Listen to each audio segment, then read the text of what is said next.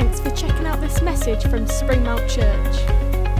For more information about us and what we do, visit our website, springmount.church. Why not check out all the different groups that run throughout each week in Barrow and on Walney? And join us every Sunday from 11 a.m. at Salthouse Pavilion in Barrow-in-Furness. If you would like us as a church to pray for you, please email prayer@springmount.church. Or sign up on our website for monthly news straight to your inbox. Good morning, everyone. It's lovely to be with you. As I've been introduced, my name's Phil Dixon, and I just want to say something about me, because each time I come, there are new faces, people who've never laid eyes on me before, so it's always when I'm in that context, I always like to know a little bit about the person that's speaking. So I'm a Barrow lad. I was born, bred in this area. I've lived in Barrow, and I've lived in Dalton, I've lived in Ulverston, lived in a place called Lowick Green, which is on the way to Coniston. So all of my childhood was spent in and around this area.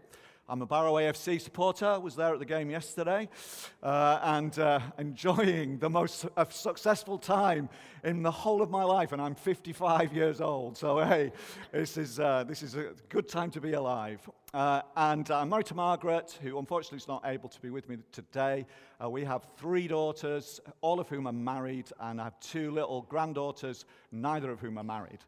And I just want to start with the bad news, and the bad news is that I have never been succinct for a day in my life. So, but anyway, Johnny texted me, and kind of at short notice, I was asked to come and speak, and we're starting a series, or you're starting a series, on Ruth, so I had this text saying, Ruth 1, faithfulness.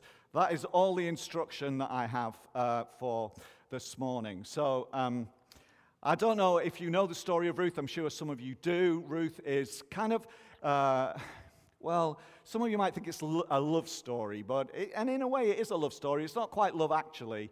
It's a lot more about faithfulness. It's a lot more about love as faithfulness, not only faithfulness within a relationship, within marriage, but within family, within a community, within a place, really, and the commitment that we make. So I'm going to think about faithfulness, but particularly what I want to think about is the faithfulness of God.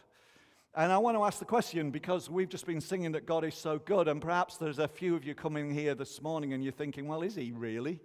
I'm not quite sure that I really believe that statement, because, my life doesn't seem that wonderful at the moment. Is there evidence that God is good in this context? Perhaps so the question I want to ask is really, can God be trusted? Can we trust God in the context of our lives where sometimes, things seem good and at other times things seem like they're pretty tough? And I'm just going to read the first chapter of Ruth. And as I do so, I want you to think, if this was you, if this was your experience, if you were Naomi in this story, would you think that God is good at the end of chapter 1? And would you think that God could be trusted? So let's read that. For that, I need my glasses. But anyway. Ruth chapter 1. In those days when the judges ruled, there was a famine in the land.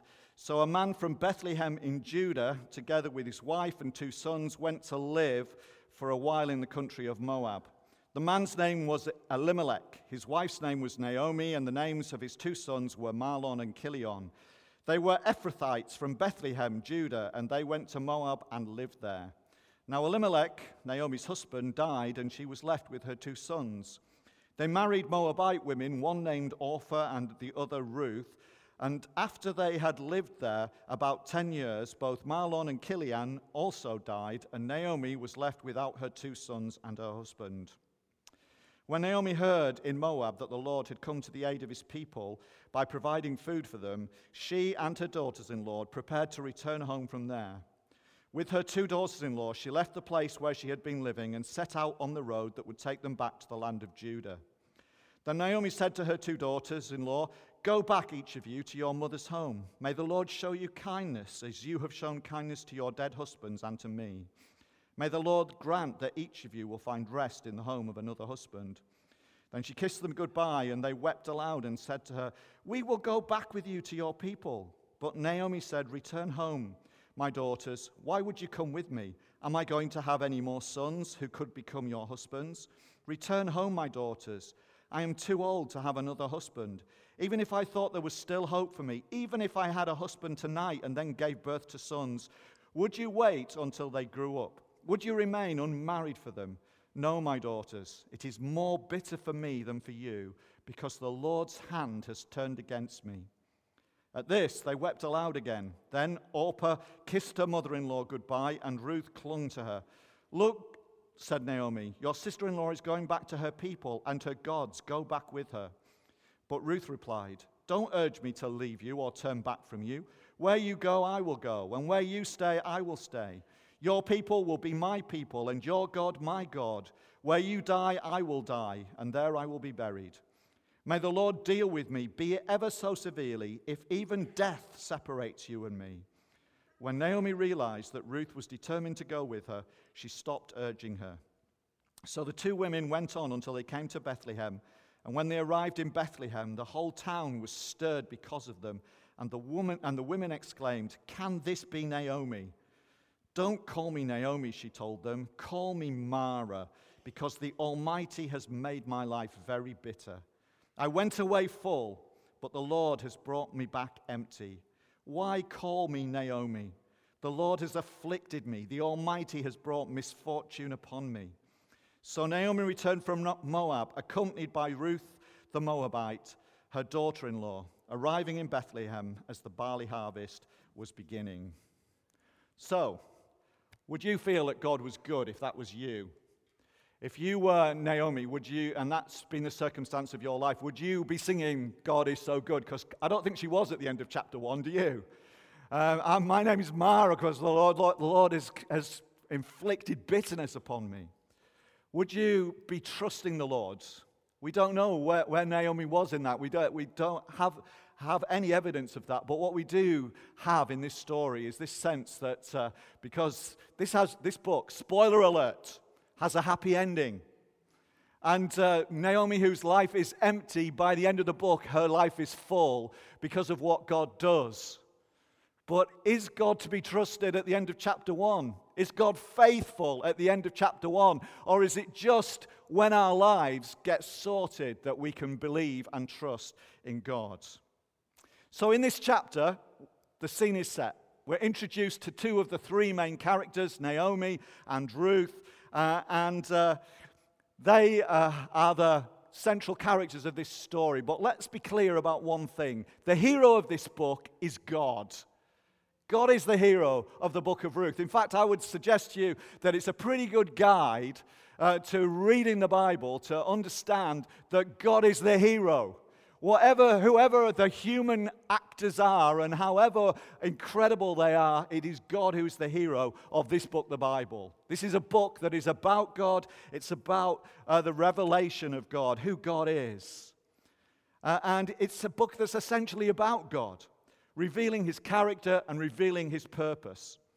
So before we ask what we can learn about how we should live, and we will ask that question, we will think about what we can learn and how we should live, I think the first important question is to ask, what can we learn about God? What is it that we need to know about God in this context? We've sung some great songs today, haven't we? And I've only just come across that song, Waymaker, my daughter mentioned it to me about 10 days ago, and I think possibly I'd heard it once before that, and then I've been at a conference this week, and they sang it there, and then you've sung it, and I've been thinking about it in the context of this service. Waymaker, miracle worker, promise keeper, light in the darkness. That's about God, but is that our experience, or are they just words that we sing about the character and the purpose of God? So we need to ask what we can learn about God. I've been reading a book called How to Pray. I know I've been a full-time minister for 30 years. You'd think I know how to pray, but I've been reading a book on how to pray. It's always good to revise. And it's by Pete Greig, who's the guy that set up all this sort of 24/7 prayer movement. And in this book, he has this little quote. He says, one of the main differences between you and God is that he doesn't think he's you. One of the main differences between you and God is that he doesn't think he's you. And it's one of those thoughts that just sort of resonated with me. I think the issue that we have often is that we think that we should know more than we do. We should know more than we do about actually what's good for us, what's best for us, what God is doing in our lives and in our context. And it's clear in chapter 1 that Naomi is struggling to believe that God is faithful, that God is good, that God can be trusted. She's been through these terrible experiences. There was a famine in the land, so they had to be refugees and move to Moab to try and find food. And when she was there, first her husband died, and then within a period of time, her sons had died, and life had made her bitter. In fact, she says in verse 13 that the Lord's hand had turned against her. Have you ever felt like that? Have you ever felt that like the Lord's hand has turned against you? Perhaps you feel that way today. Perhaps you're here in church and you're thinking, the Lord's hand has turned against me. You might not be thinking it in that way, but that says, where's God in all of this? What in the world is going on in my life? But the same God who is faithful in chapter 4 is the same God who's at work in Naomi's situation here in chapter 1. The thing is that it may be that we only feel that we know God is faithful when we know the end of the story. It's kind of like, God's faithfulness is contingent upon actually our lives working out. Like the stuff happens in the way that we want it to happen. Like it's the story we would have written if that we want to be written. And that's the challenge, and hence the quote by Pete Greig, because actually the thing is that we want to be God. We want to write the story, and we think that God should be the one who kind of makes the story that we've written for our lives happen, so that everything works out well, that all is sweetness and light, and life is just not like that. We're all going to go through periods in our lives when life is not like that. I've, as I say, been in ministry for 30 years, and I've just concluded my ministry in Bramhall, which is a suburb of Stockport. I've been there for 4.5 years, and I just got to a point where I felt that I wasn't quite the right person for this role, and so I've stepped out of ministry for a little while, and I'm in a period where I'm going to take a break over the next few months and see what God's going to say to me about the future. And on leaving Bramhall and talking to some of the people said to me, we were sure that God had called you to this church, and we don't understand why it is that you haven't felt that and that you're stepping out of it. And as I've thought about that and I've reflected on it, the thing that strikes me is, one, I do believe that I was called to Bramhall, but to say that we thought that you were called here suggests that we think that we know what the story is, that we should know what the outcome of that time is there. That suggests that we think that we should know better than God what's going to happen in that context. I believe I was called by God to Bramhall. I believe that God will have used me for what he wanted to use me for in that period of time. But that's a difficult one. But we do want to do that, don't we? We want God to do the things that we think he ought to do. So God is faithfully working in our lives, but his faithfulness is shaped by two big truths. And so let me just share these with you. The first is that God is always faithful to who he is. God is a God of absolute integrity. We want to know people of integrity, don't we? We want to know people who will do what they say they're going to do and who are what they appear to be. And God is exactly that. God is exactly that. He always does what he says he's going to do, and he is always faithful to who he is. The faithfulness of God to his own character is the absolute bedrock of our confidence, because we all know people. In fact, we will have been probably people who have said that they're going to do something, and even with every intention of doing it, have ended up not doing it. I'm sure I'm not the only person in the room who's been that person. But God isn't like that. God always does what he says he's going to do. And we all know people who on our first impression, first time we met them, we thought they were wonderful, we thought they were ace, we thought these were going to be our best friends for all of life. And then we've been let down by them because they have not been the people that we thought they were going to be. God is not like that. God is exactly who he says he is. God is exactly true to the person that is revealed in this book, the Bible. God is always faithful to who he is, and that's why we can have confidence in him. But that confidence isn't everything's going to work out the way I want it. This confidence is, this is the God in whom I can trust because he is completely and absolutely reliable. He is always faithful to who he is. And the second thing, big truth that we need to hold in our heads when we think about the faithfulness of God is that God is always faithful to his purposes. In many ways, this is the key message of the book of Ruth. It's the book that reveals how out of the chaos of Israel in the time of the judges, so Ruth is a little book that kind of overlaps between the end of the book of Judges. I don't know if you've read the book of Judges. The end of the book of Judges is one of the most horrific bits of the Bible.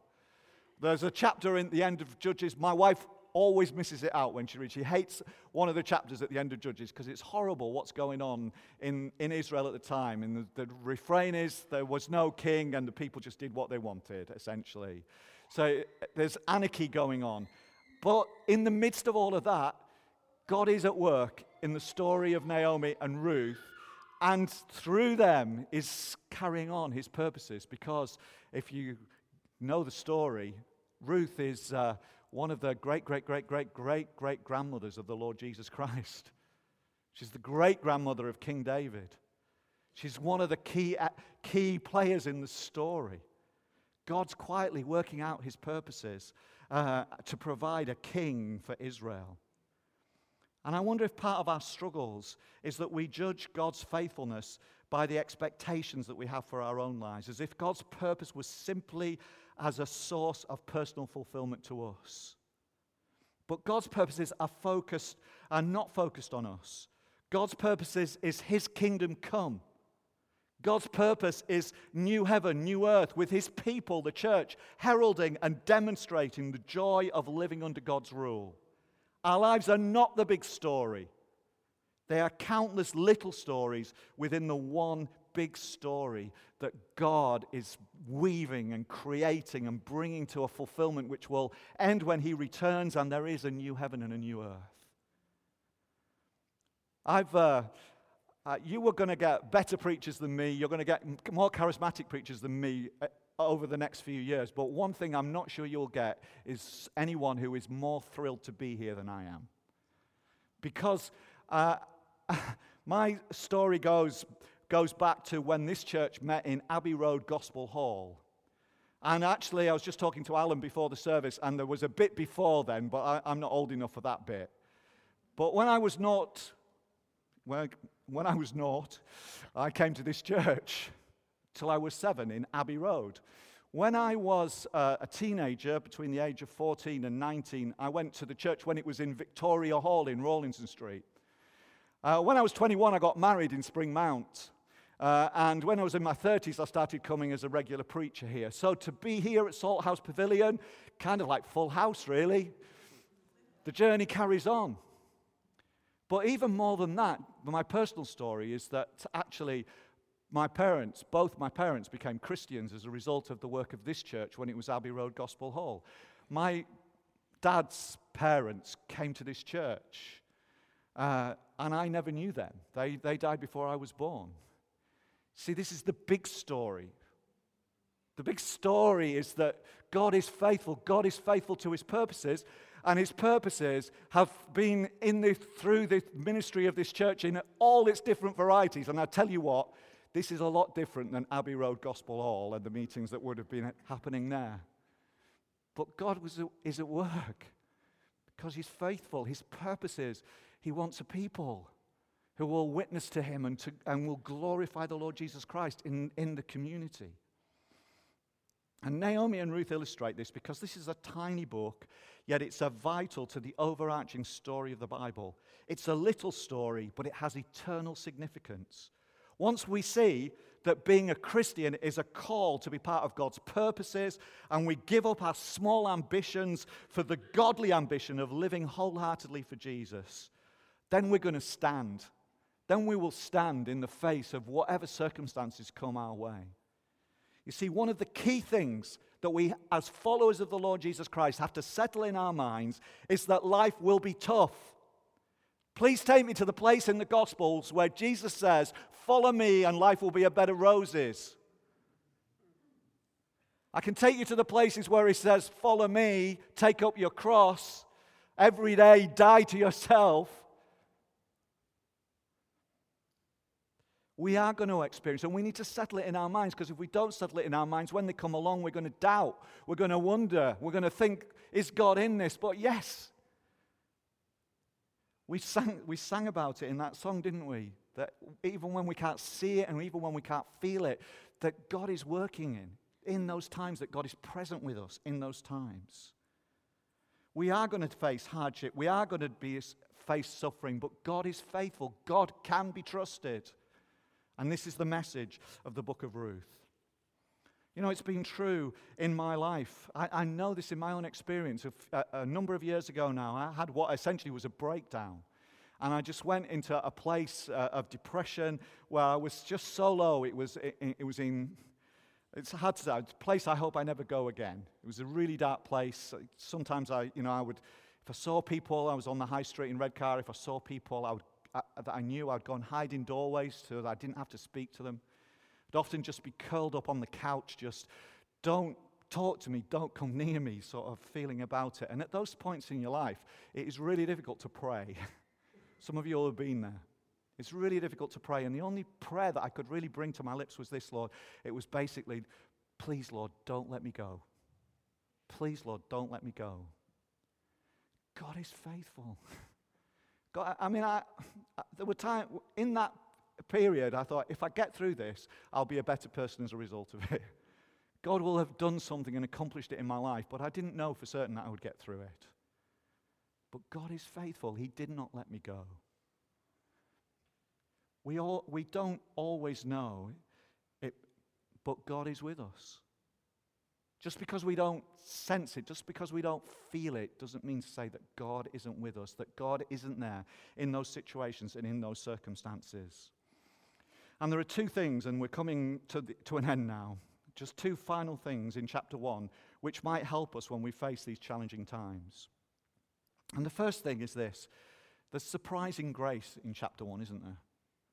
There's a surprise for Naomi, and what the surprise for Naomi is, that one of her daughters-in-law is just not going to let go of her. Now, if you read the whole book of Ruth, Naomi kind of comes across as a bit of a miserable character, but you've got to think that she can't have been as bad as all of that, because Ruth kind of clings to her and says, there's these lovely verses in verses 16 to 18, where she says, essentially, your God will be my God. Just let me read them. Don't urge me to leave you or turn back from you. Where you go, I will go, and where you stay, I will stay. Your people will be my people, and your God, my God. Where you die, I will die, and there I will be buried. May the Lord deal with me, be it ever so severely, if even death separates you and me. They're lovely words that Ruth speaks in that situation.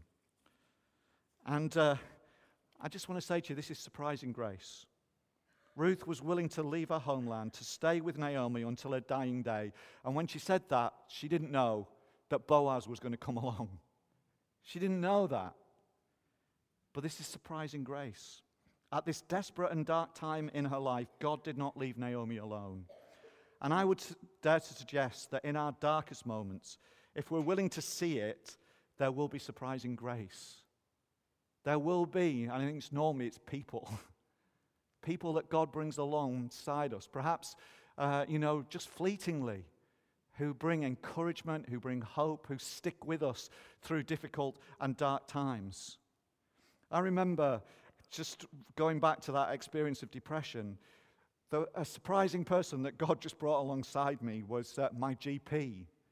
Now, my GP was of the old school, the kind that, you went to see them, and if they didn't think anything was wrong with you, they would give you a telling off. Go away, you're wasting my time, was said to me more than once. And so my GP wasn't someone that you kind of like, he wasn't a warm, cuddly guy, I have to be honest. But when I went to him to talk to him about what I was experiencing, I found someone who actually was for me and who worked with me and understood what was going on in my life. It was surprising grace. It was surprising. And it may be that if you're facing challenging times, just look for the people who are coming alongside. God is providing. And He's usually providing through people and through relationships. It's surprising grace. And the second thing might surprise you, but I want to suggest to you that we learn from Ruth chapter 1 that we can learn to lament. We can learn to lament. I wonder if when things are tough, whether that is the time that we stop talking to God. When it gets tough, that's the time it's kind of like, when you're feeling a bit miffed with someone, you don't want to talk to them. You want to avoid them. Is that what we're like with God? When times are tough, it's kind of like, I don't want to talk to you, God. This is not what I thought I was letting myself in for. Or if we do talk to Him, it's only to ask Him to change things. Well, that's okay. Don't stop asking Him to change things. We can do that. But I want to suggest that there's another way to pray, and that is to lament. It's a way to talk to God and just say, God, this is how I feel. I feel... Naomi is not afraid to lament the way she feels that God about the way that she feels God has treated her. You've abandoned me, God, she basically says. On her return to Israel, as she's welcomed by the women of Bethlehem, well, welcomed might be a bit of an overstatement. She's a bit of a source of gossip. She names her pain in verse 20 to 21. She says to them, don't call me Naomi, call me Mara. This is just so raw, isn't it? Call me Mara, because the Almighty has made my life very bitter. I went away full, but the Lord has brought me back empty. Why call me Naomi? The Lord has afflicted me. The Almighty has brought misfortune upon me. Can I suggest to you that the Bible encourages us to name our pain before God? That's literally what she did, isn't it? God has made me bitter, so call me Mara. She named it. Named her pain. What are you doing to me, Lord? I'm going to call myself Mara because this is what it feels like, Lord. To lament is to name our pain. And it's to name our pain before God and believe that God accepts it. Do you realize that more than half of the Psalms are Psalms of lament? The prayer book of Israel, because that's what it is, the hymn book of Israel, was filled with songs which are basically saying, what do you think you're doing, God? I thought you were like this, but life is like this. How can we reconcile these things? And I think one of the lessons of this first chapter of the book of Ruth is that we need to learn to lament. We need to know that we have permission to say to God, this is my pain. And I don't know what to make of it because this isn't what I thought you were like. This isn't what I thought you would lead me into. Trusting in the faithfulness of God does not preclude questioning what God is doing. It doesn't preclude naming our pain, crying out before God. In fact, I would suggest to you it's actually healthy for us to do it. It's much healthier for us to complain to God about where we're at and what our situation is than it is to kind of go over here and say, I'm not talking to you, God, because you've upset me. Have you tried naming your pain before God? What is it that you are carrying in your life that, it's a pain that you bear? Is it loss? Is it despair? Is it disappointment? Is it betrayal? Name your pain before God. Naomi did. God can take it. And He remains faithful because He is the one who can be trusted. And then the finally.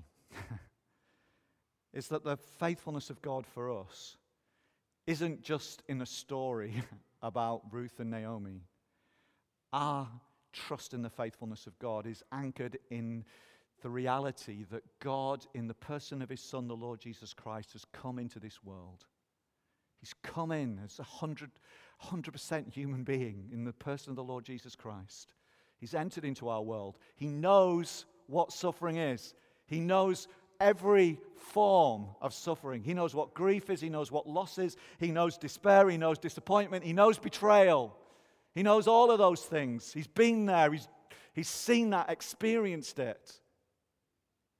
He lived a life like the life that we live. And yet he died a death for us on that cross at Calvary. He took our sin. He bore it for us. And God raised him to life in order that we can have hope and new life. You see, the faithfulness of God from our perspective is anchored. It's tied to the cross of Jesus Christ. How do I know that God is faithful? Not because today my life is great.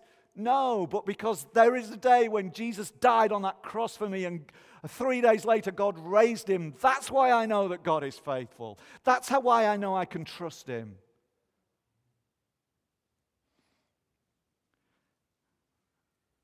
And that's where we're at. Can God be trusted? Is God good? Yes and yes. You may not feel it. You may not be experiencing it at this particular moment. But let me assure you that God is faithful. And he is good. Amen. I want to pray and then hand back to Ian for the final part of this service. Just before I do pray, as I was preparing for the service this week, just a kind of picture came to my head. I do park runs quite regularly, and I just had the picture of the tail walker. In the park runs, there's always a person that walks at the back for the person that's the last. That's not always me, by the way. But there's always a tail walker who walks at the back so that anyone who is kind of like slow and in danger of getting left behind can be picked up. And I just had this picture that perhaps there's someone here today, perhaps more than one person here today, who just kind of like feels like they're the person that's getting left behind. I don't know what that particularly means. I don't want to give definition to it, but you just feel like you get left behind. You're the slowest of the slow.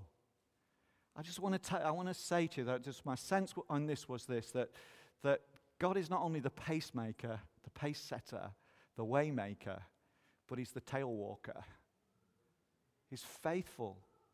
He's faithful. It's not the speed you're moving, it's just that you're moving. He's faithful. Let's pray. Lord God, we thank you that you are faithful. You are faithful and you are true. You're always true to yourself. You're always true to your purposes. But Lord, thank you that within that, you are faithful to us. And Lord, I want to pray this now as you are present through the Holy Spirit, that Holy Spirit, you will come in greater power and greater measure, and you will just minister into the hearts and into the lives of your people here this morning. Lord, I pray that for those who particularly are struggling to believe that you are good and that you can be trusted, Lord, even now, through the presence of the Holy Spirit, you'll just bring a fresh confidence, a fresh assurance that you are with them. They might not see it, they might not feel it, but that you are with them. Lord, I pray that anyone, Lord, who feels that they're the slowest of the slow, Lord, that they're the people who feel that possibly they're getting left behind, Lord, I pray that even now in these moments that you would just minister to them, that reassurance that you're the tail walker, Lord. You're the one who walks with us. You're just pleased that they're moving. Lord, that they're walking in the right direction and they're walking with you. So, Lord, please just minister your grace and minister your healing into the lives of your people today. Let us go from this place knowing that you are good and that you can be trusted. For we ask this in the precious name of our Lord and Savior Jesus Christ. Amen.